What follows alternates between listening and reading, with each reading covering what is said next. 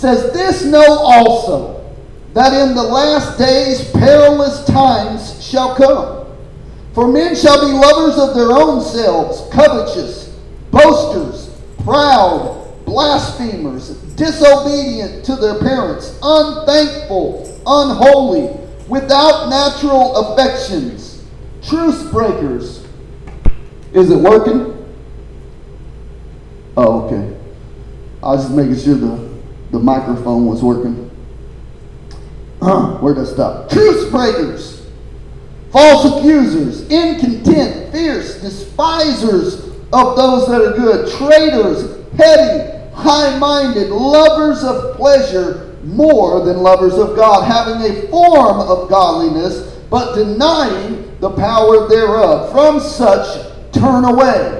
For of this sort are they which creep into the houses and lead captive silly women laden with sin, led away with diverse lusts, ever learning and never able to come to the knowledge of the truth. Now as Jannes and Jambres withstood Moses, so did these also resist the truth. Men of corrupt minds reprobate concerning the faith. But they shall proceed no further, for their folly shall be manifest unto all men, as theirs was. But thou hast fully known my doctrine, my manner of life, my purpose, faith, long-suffering, charity, patience, persecutions, afflictions, which came unto me at Antioch and Iconium and Lystra, what persecutions I endured, but out of all of them the Lord delivered me. Wow, that's a big word, ain't it? Yea, and all that will live godly in Christ Jesus will suffer persecution. But evil men and seducers shall wax worse and worse, deceiving and being deceived. But continue thou in the things which thou hast learned, and hast assured of, knowing of whom thou learned them. And that from a child thou hast known the holy scriptures, which are able to make thee wise unto salvation through faith which is in Christ Jesus. All scripture is given by inspiration of God, and is profitable for doctrine, for reproof, for correction, and for instruction in righteousness, that the man of God may be perfect, thoroughly furnished unto all good works. Amen. Amen. That's a good word. I titled today, All Scripture. Look at your neighbor and tell them, all Scripture. I know there ain't a whole lot of expositional preachers that tell you to look at your neighbor and tell them anything, okay? If you don't know what expositional preachers are, that's people that do verse by verse and give you this little teaching. I'm going to do both. I'm going to expositionally teach you, and then I'm going to preach at you too. Is that okay? Can I do both? I didn't know there was a rule book that said I couldn't do both, okay? But I'm going to anyway, okay? If there was a rule book that said, hey, don't do this, I'm fixing to break it. Is that okay? Okay, good. Because it ain't in the Bible. Amen. I want to start with a quote that I read from Spurgeon. I read it last week, but I want to read it again because we're going to give just a little review real quick. Chapter 2, we were at the end of chapter 2, we were talking about being gentle as we're trying to correct people, right? That he's trying to tell you that you need to correct them with gentleness, and then perhaps they may turn back and turn away from the lie and repent and come back to the truth. Amen? And then he starts chapter 3 with what we've been going over the last 2 weeks with people who just aren't going to listen to you. Amen? What we got to realize is people of Christ, not just preachers, okay, not just me, but you need to realize not everybody's going to listen to you. Not everybody wants the truth. Not everybody wants to hear the truth. Amen?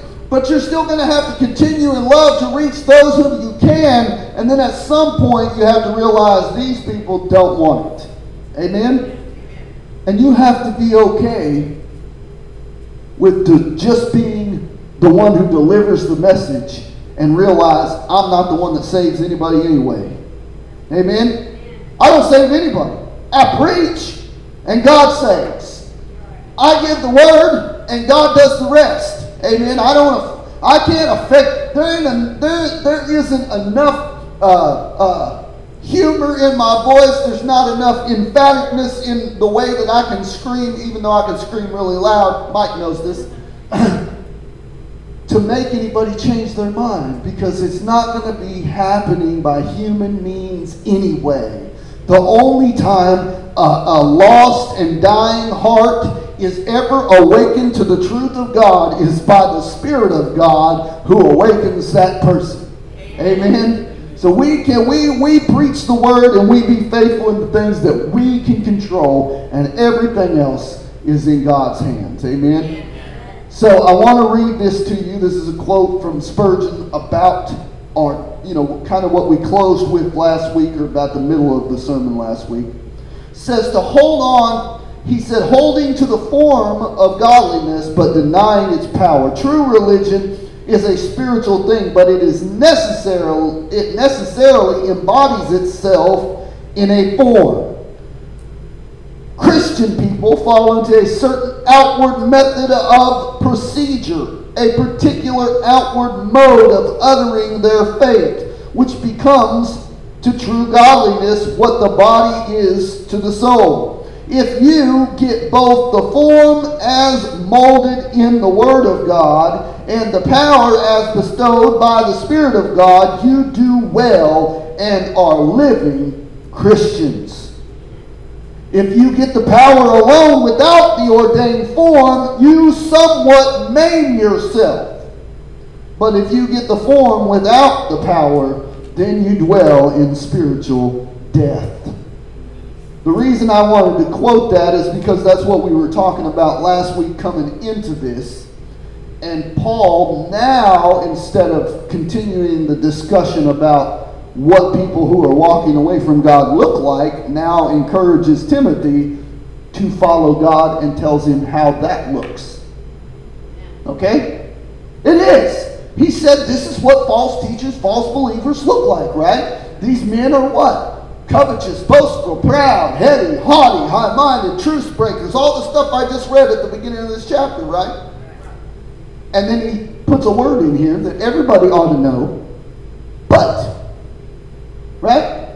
Verse 10, I'm reading the King James, it says, but. Let me see what the ESV says. Verse 10. You, however. Okay? Means the same thing as but. Amen? But you, don't be like that. Amen? So the purpose of the second part of this chapter is to explain to us what it looks like to follow Christ. Amen? Not just what it looks like, but how to do it. And he ends with the Word of God. Amen? We're going to go through this. I don't want to put my end stamp on this at the beginning. I want to get all the way there, okay? He says, but you have fully known my doctrine. Now the ESV probably says teaching. ESV says teaching. That's what doctrine means. It means teaching. Amen? You've known my teaching. Why is he saying my teaching? Because Paul was the carrier of the gospel. Amen? He presented the gospel to them. Amen? His teaching was not his own. Remember, he said, this is not, it didn't come from me. It didn't come from man. This came from Christ. Right? It's where Paul got his gospel. Directly from the Lord. Amen? So we got to understand, Paul's not giving us his words in as much as he's the one speaking them, but he's speaking them on Christ's behalf. I got into a conversation, might have been yesterday, about praying in the name of Jesus. Do you realize people who think that I can pray in the name of Jesus and get whatever I want are doing a disservice to the name of Jesus? Because when you're an ambassador, you don't get to go to the country and bring your own terms or your own thing, right? You're, as an ambassador, you're bringing the words that you were sent with. You have to give the message that you were supposed to deliver. You don't get to just do what you want as an ambassador. You have to do what you're told. Amen. And we are the ambassadors of Christ. We've been given the ministry of reconciliation as though God were making his appeal through us. Be reconciled to God. Amen. So that's our job, is not to go out here and tell them, oh, you can have a Lamborghini if you believe in Jesus. You can pray in the name of Jesus also brings a responsibility to pray in the will of Jesus. Does it not? That's why James says, is it James or John? I always get that confused. If we pray anything in his will, we know we'll have it. Right? He says if we pray anything in his will. Why? Because I don't get to do my will as an ambassador. I have to do his will. Amen? And I didn't see Mercedes or anything else in the Bible. Okay? Matter of fact, we're about to get into some stuff where he says, you know, my doctrine, my teaching. Let's keep going. My manner of life, purpose, faith, long-suffering, charity, patience, persecutions, and what? Afflictions. What's the ESV say there in chapter 11, Kyle? Or verse 11? Sufferings. Ooh, I like that. Affliction sounds bad, but suffering sounds worse, right? I don't know about you. Affliction just kind of sounds like, now I got to go get a dictionary and figure out what this word means. You know what I mean? Suffering, we get it, right? That's more straight down the narrow for us, right? Affliction, suffering, amen? So which came to me at Antioch and Iconium. I wrote a little note here from the Reformation Study Bible concerning verses 10 through 17. It says, with the problem of the false teachers fully in view, Paul once more turns to exhort Timothy to faithfulness, first in terms of example that Paul has set, and implicitly that Timothy's mother and grandmother have set, and then in terms of confidence in and obedience to Scripture. And this is what we're starting with, amen? This is where we're starting with this conversation. Paul is making an address to Timothy. He says, but thou, or but you, in contrast from verse 10 through 17, in contrast with verse 1 through 9, the false teachers lived and taught one way, but Paul provided a totally different model for Timothy to follow. Notice, Paul is making a contrast of who those people were with how he brought the gospel. Okay? It's the first thing. Amen? It's the first thing he's doing. He's telling Timothy, you know, what did he say? Verse 10, but you know what? My doctrine, my teaching, amen? You know how I've presented myself. How am I knowing he's talking about that? My manner of life, amen? That's what he says, right? My purpose, faith, long-suffering, charity, persecutions, and afflictions, amen? These are the things that Christians should be doing. I should, first of all, know doctrine. Okay? Notice, this starts with doctrine. Where does my doctrine come? Where did Paul's doctrine come from? Scripture. Not out of the blue. Right? Jesus is the Word of God made flesh. Jesus isn't going to come down and tell Paul some doctrine that doesn't line up with the rest of his Word. Do you realize that Jesus is the one that breathed out the words, let there be light? I mean, come on. He was there in the beginning. Not anything was made without him. Amen? So we understand, Paul, when he got this, Paul did the same thing the Bereans did. He knew the Scriptures, went back to the Scriptures, and taught the Scripture. Amen? Jesus saves. That was his mission. Amen? Our job is to preach that. We must know the doctrine of the Bible. Amen? We must. I don't know how anybody can be a student or a follower of Christ without being a student of Scripture. This doesn't make any sense. I seen a post this morning from a friend of mine. He said, he shared a post from James White, and James White said, every Christian should be a theologian. Do you know what theology is? The study of God. The study of this book. Study of God. That's theology. Every Christian ought to be doing that. This isn't, nobody should be going, hey,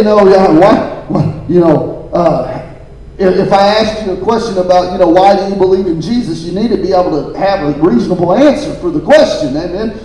I just know what he did for me. That's good. But I want to know scripturally why you believe that. Amen. That's part of believing. It's part of following. Amen. Paul makes it clear all throughout the New Testament. Amen? I want to read to you another quick verse. The ESV Study Bible says this. It says, the paragraph opens with a clear and strong contrast. You, however, the false teachers, lived and teach one way, verse 1 through 9, but Paul provides a totally different model for Timothy. The reputation of my, in verse 10 and 11, places clear emphasis on Paul as the model for faithful living and ministry, in contrast with those examples proposed by the opponents. Amen? Paul's saying, follow my example. Amen? Why? Because he said later on, I can't remember what chapter, what book he says it in. He said, follow me as I follow Christ. Remember that? Remember that? He said, follow me as I follow Christ. And he said, I'm trying my level best to do everything the right way. Amen? Every Christian ought to be having the same mentality. Like I said, look, I love you, and if you were like me for the last, up till 2 or 3 years ago, was a fly by the seat of my pants Christian, okay, I get it. But it's just me and God. Except it doesn't work very good that way. Except, I'll try to stay inside the pulpit, I'm sorry. It doesn't work very good that way, does it? How many of you have been where I was, the whole fly by the seat of your pants Christianity? I was there, okay? I understand that it feels really freeing to not ever answer to anybody, but it also, once you start learning, you realize how ignorant you were. And when I started learning, I realized truly how much I didn't know, and how I had barely scratched the surface of my Christian life, of actually living a life that's going to glorify God. Amen? And it's not a bad thing. I had this conversation last night. We were doing a podcast with a friend of ours, and I had this conversation. I said, well, when I first started preaching, I didn't really see the need for all the rules and the regulations that different churches have, and I didn't see why that had to be this way and that had to be that way. But the longer I've pastored consistently, and the longer I've seen people walk in and out of church, lack of structure does that. Yeah. Lack of expectations does that. Lack of teaching and training and correcting and instruction does that. Because people aren't grounded. They're not given an example. They're not given the instructions they need. Boundaries aren't set. See what I mean? Boundaries aren't a bad thing. Having people come to church and say, hey, if you're going to be a member of our church, here's some expectations. That's not a bad thing. Amen? No. Let me ask you a question. Do you go to work and get to do what you want? No, there's expectations, right? Your boss has expectations. We all have expectations. We realize God has expectations of a believer, okay? And people who are going to join together in a local body called a church, should be some expectations. Amen? But I've gotten to that conversation because I think we are lacking, and I don't say we like me, but or you. I'm saying we in general. Christianity nowadays lacks a lot of structure, lacks a lot of understanding of actual. No, this is what the Bible teaches. It's not all this, other stuff. I'm going to be nice. I'm going to be as nice as I can right now. Verse 11. I like what the King James Study Bible says there. It says, when looking for examples of his suffering, Paul refers to his earliest missions work, to the cities he visited on his first missionary journey. Some have questioned why he would refer so far back, especially since this would have been before Timothy joined him. But Lystra was Timothy's hometown. So he was probably well aware of what happened to Paul when he came there. In effect, Paul is saying, Timothy, you have known from your earliest awareness of me, the suffering, or that suffering, is part of preaching the gospel. Amen? You don't really think about that when you hear him saying this, but then when you think back to, Timothy was from Lystra, and Lystra was one of the first cities Paul went to on his first missionary journey. So when he went there and suffered persecution, Timothy's grandmother, Timothy's mother probably heard about it, probably told Timothy when Timothy became a believer, right? Let's talk. I mean, when we talk about stuff, right? You don't just go home and sit and stare at each other, do you? I mean, I don't know. Mike might. I don't know. They're pretty quiet people. They might just go home and look at each other and do ESPN back and forth. They don't have to talk or nothing. But we talk to each other, right? We tell stories. We tell, oh man, did you see what happened to that pastor? Did you see what happened to that Christian? And if you're under lots of persecution like that, you're going to really have intimate conversations about that stuff. Amen? I know, just like we did this morning. What did we do this morning? We talked about who needed prayer. We talked about what happened with Brian.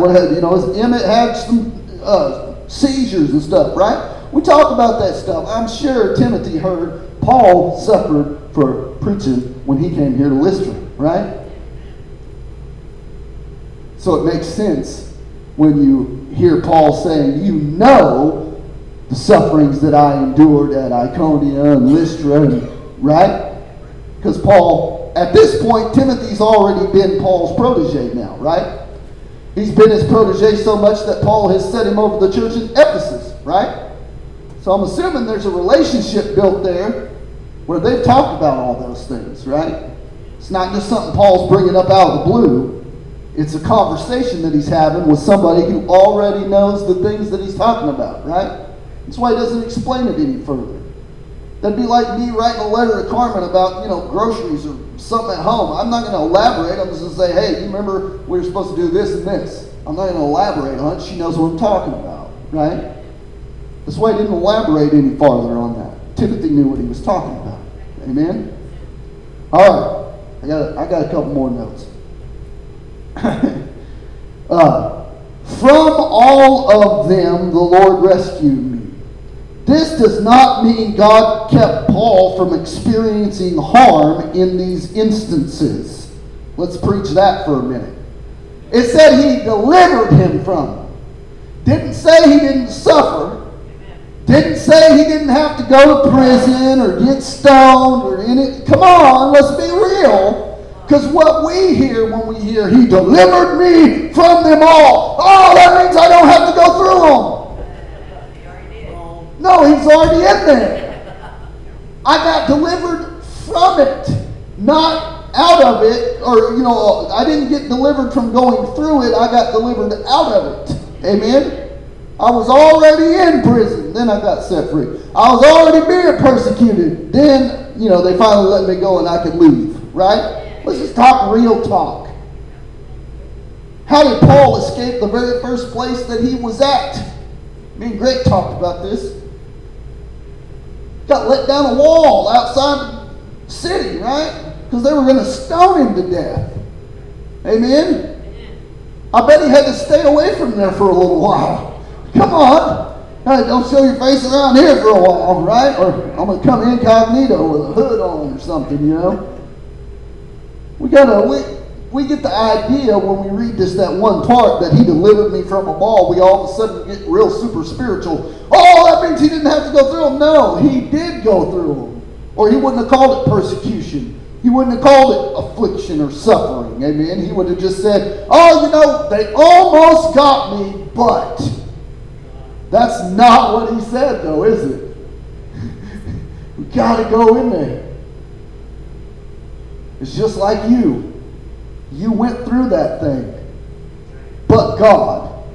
He didn't stop you from going through it. He saved you out of there. But God. You still had to go through it. Amen? I know me in my own life, I went through some stuff that I'd rather not have went through, but God allowed it anyway. So I have to understand that God wanted me to learn something in the middle of that. Amen? That's why you embrace the things that are going on. Amen? All right, let's keep going. I don't want to get lost. I think it's great how Paul starts making this contrast. Suffering, verse 11, suffering is in the job description. That's what I put. Suffering is in the job description. Amen. He doesn't let us off. He says, you know that these persecutions I suffered. And he says, what persecutions I endured. Notice he didn't say, I almost endured, or I was just about to endure. He said he had to go through them persecutions. Amen. He said, I endured, but out of them all the Lord delivered me. Amen. That's why we got to remember, weeping might endure for a night. Didn't say you wasn't going to weep. He said it might endure for a night, but joy comes in the morning. Amen. So what we got to understand is this too shall pass. Amen. Good, bad, or indifferent, God's got a plan, and He's going to march you right through whatever comes along. Amen. That's what's called trusting. Why would it be called trusting the Lord if I never had to trust Him? Amen? If it's all sunshine and rainbows and fat naked angel babies on clouds with playing harps, singing kumbaya, it's not always that way. You don't really have to trust Him. You have to trust Him without your understanding. Well, here's the thing. How many of y'all want revival in America? Come on. Everybody, I know better. I know everybody wants revival, okay? The problem is the church never grows in good times. Amen. The church flourishes in persecution. Look where we're at. America is supposed to be the land of opportunity. The church is shrinking and shrinking and shrinking and shrinking. Why? Because we're complacent. We're like that. We're like the Laodiceans. We're fat and sleek and think we have need of nothing. We don't realize that we're naked and blind and wretched and naked. Come on, right? Come on, yeah. But the church in Africa, or the church in Asia, or the church in Iran, where it's illegal to be a Christian, where you can get put in jail or be killed for being a Christian. The church is exploding. Yes, they are. Exploding. Why? Persecution is necessary to show you how important it is to be faithful. How important it is to do all. Look, if we go back here and say, my doctrine, my life, my purpose, my faith, my long suffering, charity, patience. You're not going to have any of that without persecution, struggle, and strife, the things you have to believe God in the midst of. Amen? It's easy to say I follow Christ when nobody's pulling the trigger. Come on. It's easy to say I believe in Christ here in America where there's not really a danger. Amen. Come on, yep. But we also suffer from, you realize that the people that could be in this building today that are not here, now I said the people that could be, there's the other people who can't be, I get it. But the people that could be in this building right now are taking the fact that they could be here for granted. Because there's people in China and in Iran who met 7 hours ago in a dark, underground, could have been shot or jailed just to go to church, but they went anyway. And you want me to believe you're dedicated? I know that preaches hard. I know that preaches hard. I know that's like, Pastor, why are you throwing it? We're here. Yes, and I'm glad you're here. Amen. I'm just telling you, we get a false idea of what faithfulness looks like.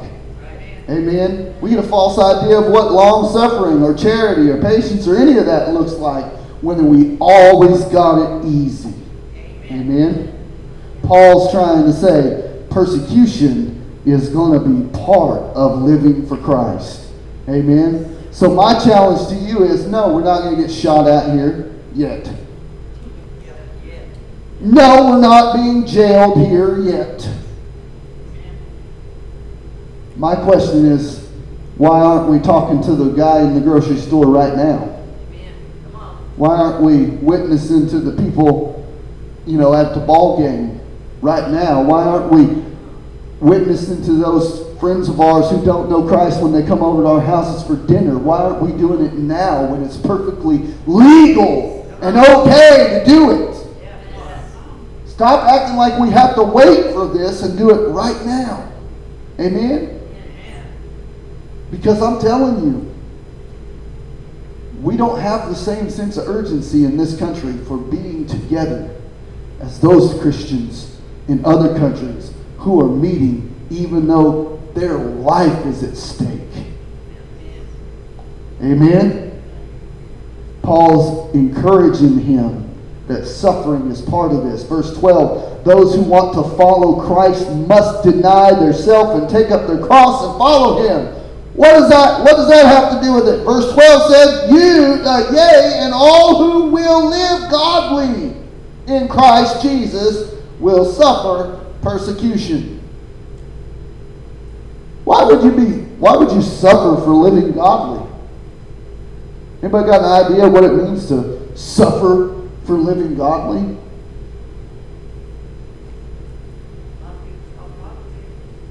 A lot of people stop talking to you. Before I started coming back to church, I always died. And when I started really going to church,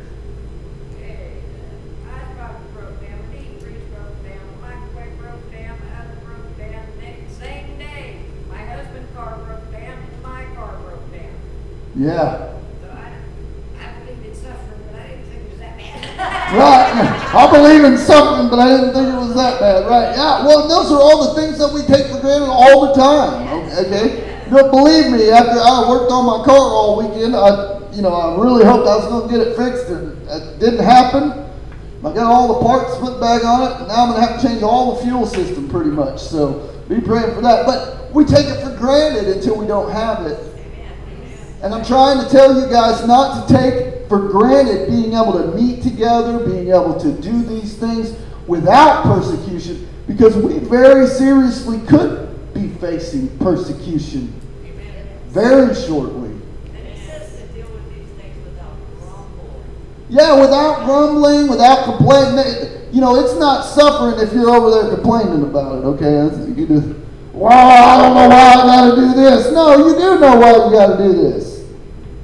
We're doing it to glorify Christ. We're doing it to glorify God. We're enduring it to glorify Him. Amen? So when you start going, I don't know why, then just think about Jesus on the cross. Do you think Jesus was on the cross going, I don't know why I got to do this for these people? They sure don't deserve me to do this for them. And by the time he got to the cross, it doesn't mean anything. Just think about that. We'd have probably gave up at the whipping post, right? About the time they said, hey, we're going to flog him. They'd be like, no, I'm not the guy. Right? Modern Christianity right there. Jesus wasn't on the cross thinking that. He wasn't going, oh, Lord, I don't know why I'm doing this. He knew exactly why he was doing it. He was intentional in what he was doing. We need to be intentionally living for him. That's what Paul's trying to get at. What do you think perseverance is? What do you think faithfulness is? Faithfulness isn't some mystical gift that you get from the God. Be faithful. It's enduring. It's going even when you don't feel like going. It's getting up and preaching on Sunday morning, no matter if there's 5 people or 50 people or 100 people. It's going to the store and talking about Jesus with somebody even when all you want to do is to go in there and get your stuff and get out and get home and relax and rest and go to sleep. Understand. Carmen and I understand. Busy lives and all that. Amen? But we need to learn that faithfulness isn't this mystical gift. It's a part of being a Christian. And it's just like any other thing. You have to put practice to it. It's not just going to happen by osmosis. You have to intentionally decide to do things. Amen? Intentionally decide to do them. Amen? All right. I'm going to keep going before I get lost right there. I don't know how long we got. What time is it? Okay, I got time. Those, verse 13, those doing the deceiving are themselves deceived. Did you notice that? Those who are deceiving are also deceived. This is a question I've been wrestling with all these people that are preaching the prosperity gospel. I'm like, why are they doing this? Why can't they see the error of their ways? Because they're deceived. Do you realize that the love of money is going to blind people? Understand? I heard a statement said the deceiving thing about deception is it's deceiving. The person deceived is deceived. Yeah. They are deceived. They believe they've got it right. Even though clearly it's error to us. Understand? They firmly believe what they're saying. Why? Because they're deceived. And it's going to get worse and worse. Notice, I don't know if y'all realize this, okay? But if we started preaching the same things, I could probably fill this place up. I'm a real charismatic kind of guy. I could get all kinds of, I'll promise them they're going to get their house paid off and their land paid off, and they're going to get this blessing and that blessing and this other thing. I bet we could fill this whole room up. But the reality is I can't make those promises.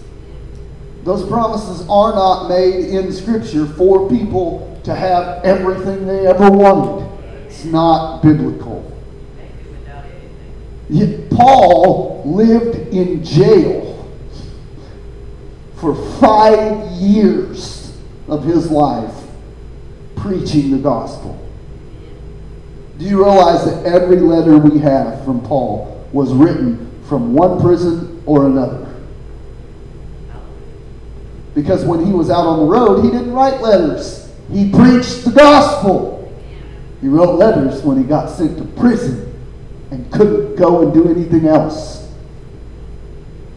He still preached the gospel. Faithfulness. Amen? Those people who are preaching these things are themselves deceived. Amen? I want to go back just for a little, back to verse 12. It says, suffering is an expectation in Christian living. The actual persecution may be less when there has been more Christian influence on the laws and cultural values of a society, but the unbelieving world will always remain deeply hostile to the gospel. They don't want the gospel preached. That's why there's a guy, I don't know if you have ever saw him on Facebook or anything, his name is David.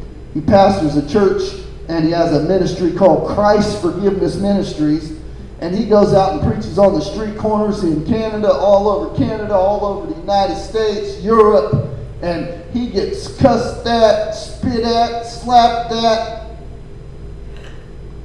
all kinds of stuff. You know why? Because people don't want the gospel. Why? Because men love darkness. Amen?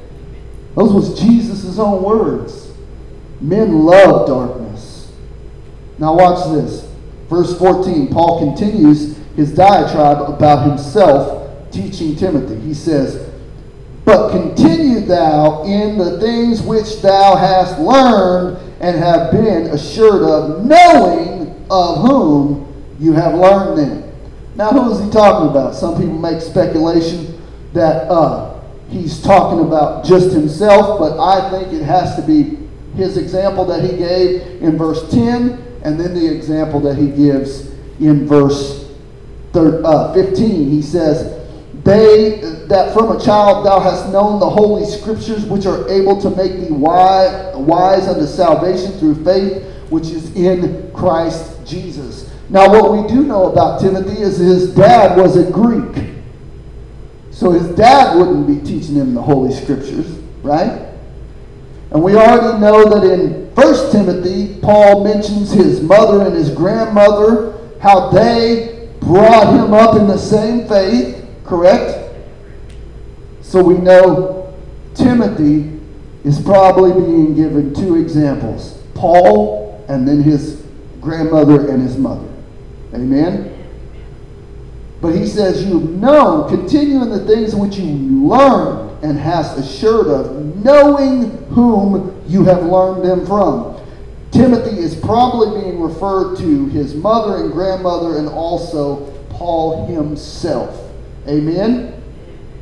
Not just anyone. I put this in my notes. Don't follow just anyone. Don't follow just anyone's teaching. Don't follow just anyone's doctrine. Notice Paul gives the example of his relationship with Timothy being his father in the faith, so to speak. Amen? Not just that, but we also understand that Paul was an apostle and Timothy was a pastor. So we're talking about a succession of power there, understanding of authority. Amen? So Paul's talking to him in that way, and then he's giving an example of his mother and his grandmother, whom he knows, and he knows their faith, what they believe, how they believe, their lifestyle. See, it isn't just what people say that you need to know. You need to know how they live, how they behave. Are they the same person at church as they are at home? Are they the same person at home that they are at church? Amen? And if you spend any time around me, you know I'm the same guy here as I am at home. I'm just as weird there. Amen?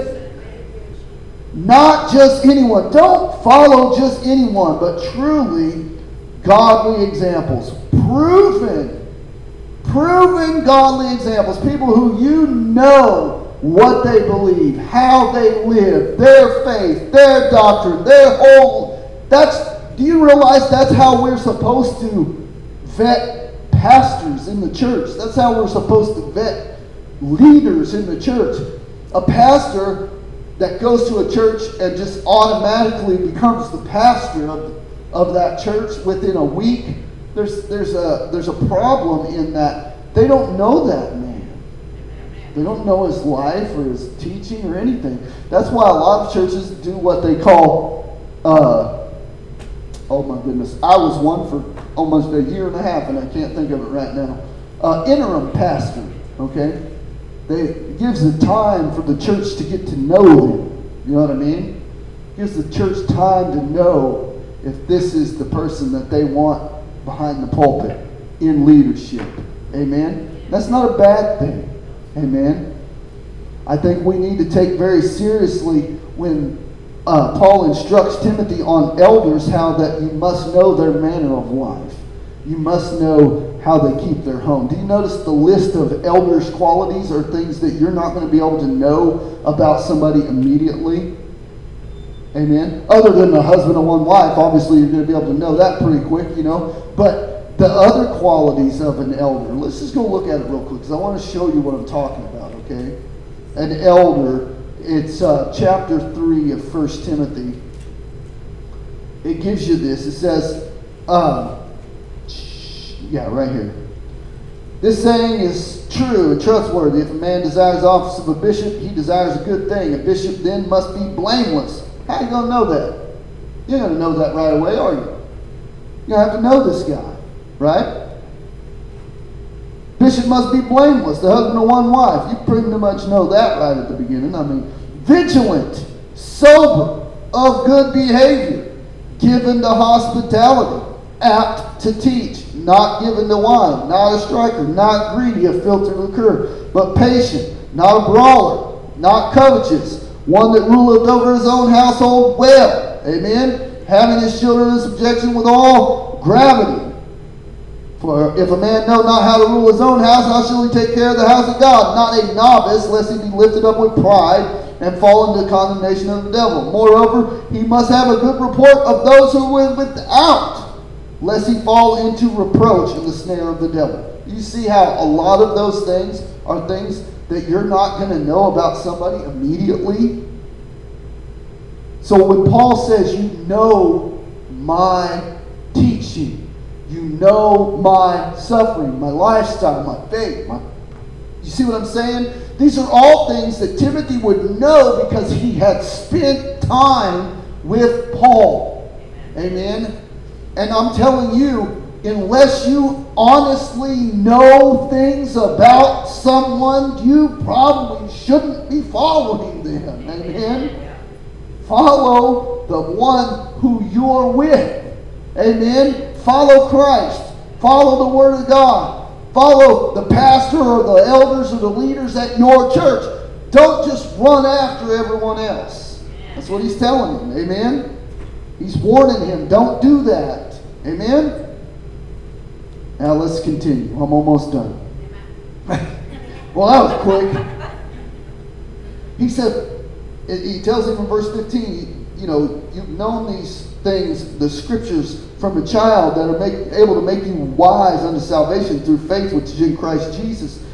And he obviously learned that from his mother, right? Who taught him the scriptures from when he was a child? Not his father. His father was a Greek. Didn't believe. Amen? So his mother taught him. His grandmother taught him. Amen? And then Paul ends up where he begins. He said, first thing he said, what? Teaching. Right? That's the very first thing he said, verse 10, right? Am I mistaken? Let me go back and look.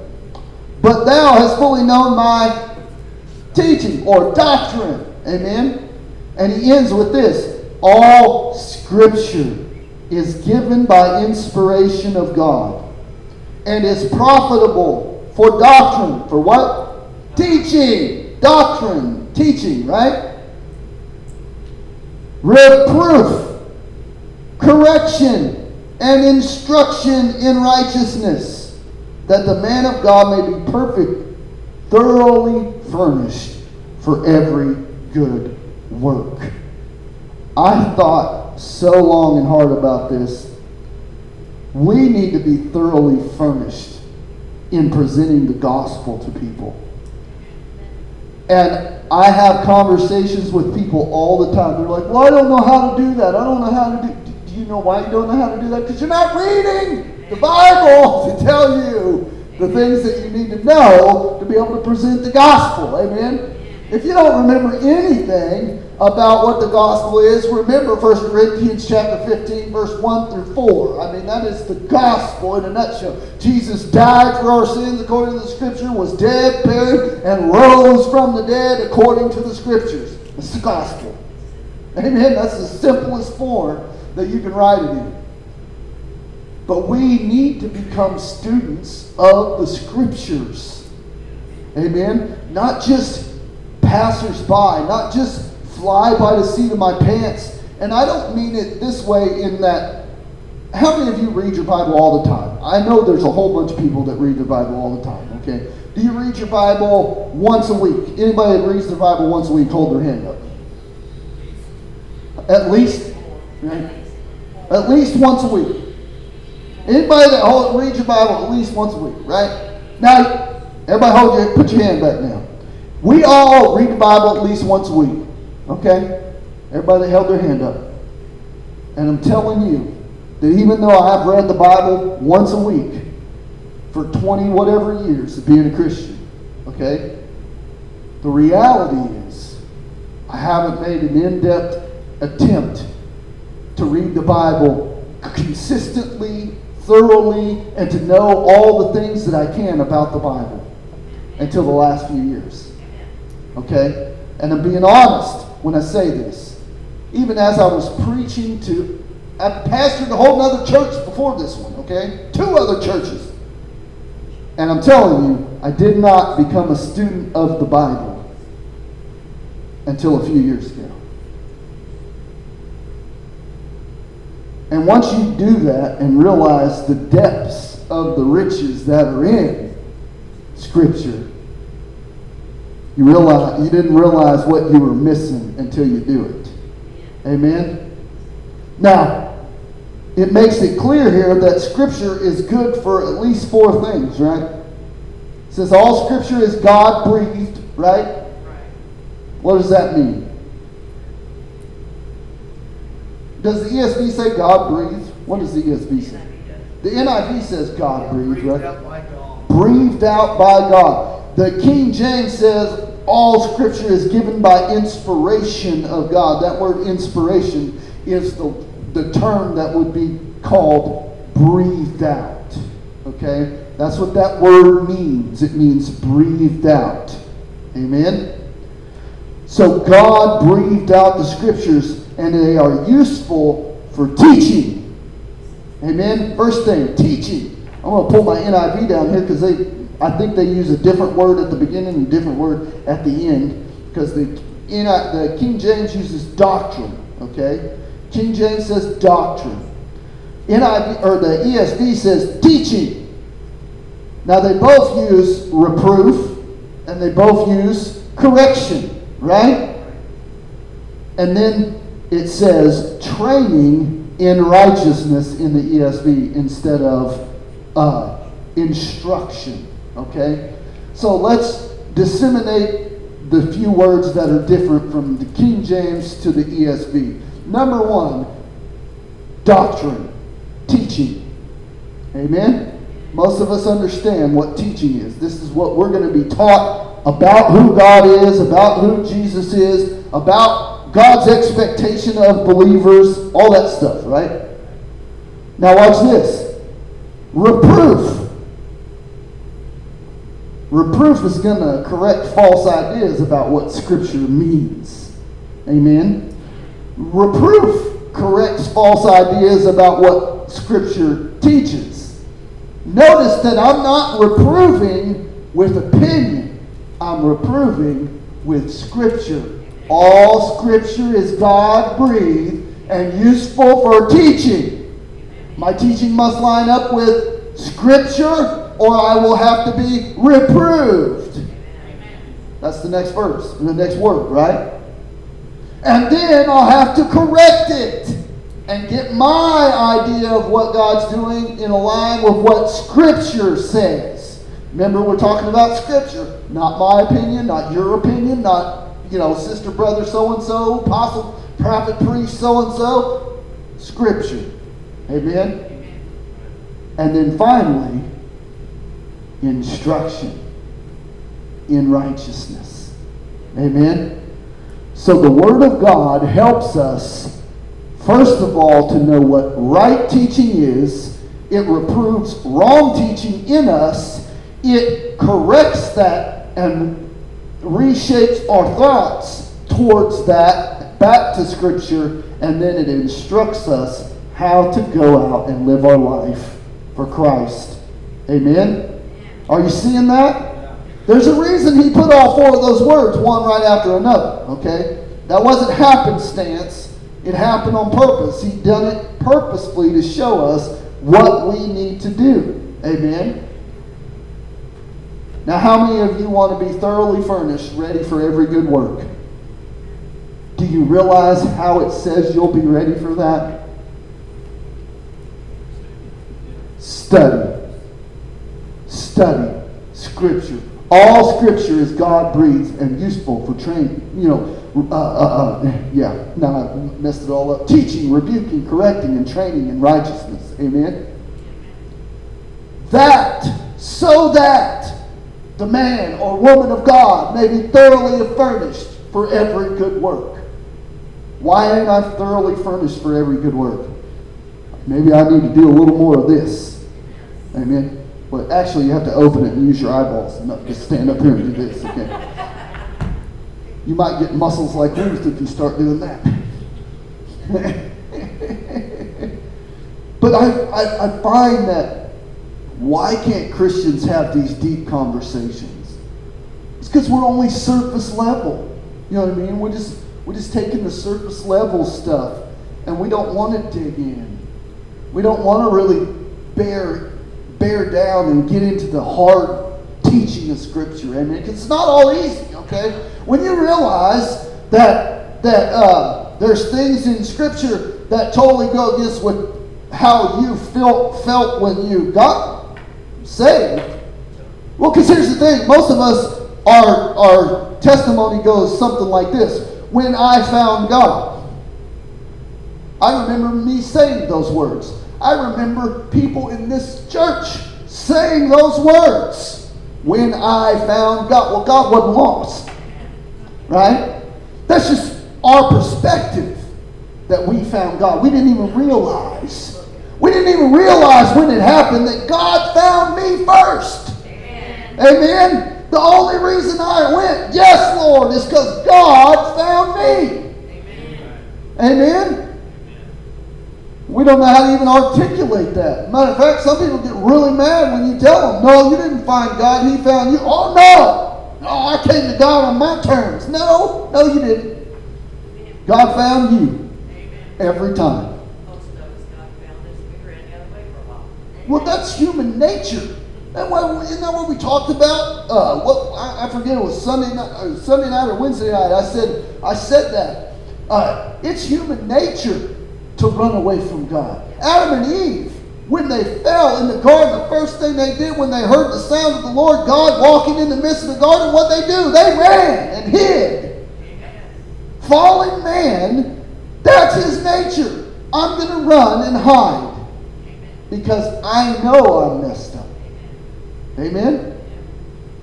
Fallen man is going to do that. They love darkness. They're all right being lost.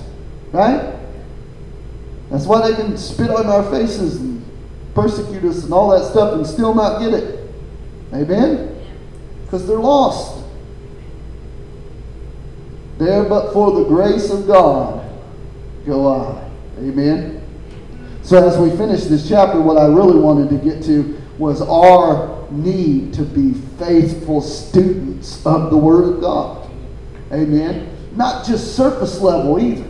I mean, really digging in to what the Bible's talking about, what this doctrine means, what that doctrine means, what this thing means. What is salvation? How does that work? How does grace get imputed to me and my sin get imputed to Christ? How does that work? Right? We should be able to explain those things. Amen? Not that we all have to be PhDs, but we ought to be able to at least have a conversation about what we believe. Amen? And we ought to be able to share with those who are outside the church why we believe what we believe. Amen? Let's stand. Father God, I thank you for this message, Lord. I know that this morning wasn't a great jumping up and down sermon like some of the others that we have had the privilege of preaching in this pulpit, Lord. But I thank you, Lord, for being faithful in your word to instruct us. Lord, to reprove us and to correct us and to instruct us into what righteousness and what rightly following Christ looks like. Lord, I pray that you would help each and every one of us understand the depths and the riches that are in your word, Lord. And help us to become students of your word, Lord. That we might not only be able to help ourselves, but others understand as well. We ask this in Jesus' name. Amen and amen.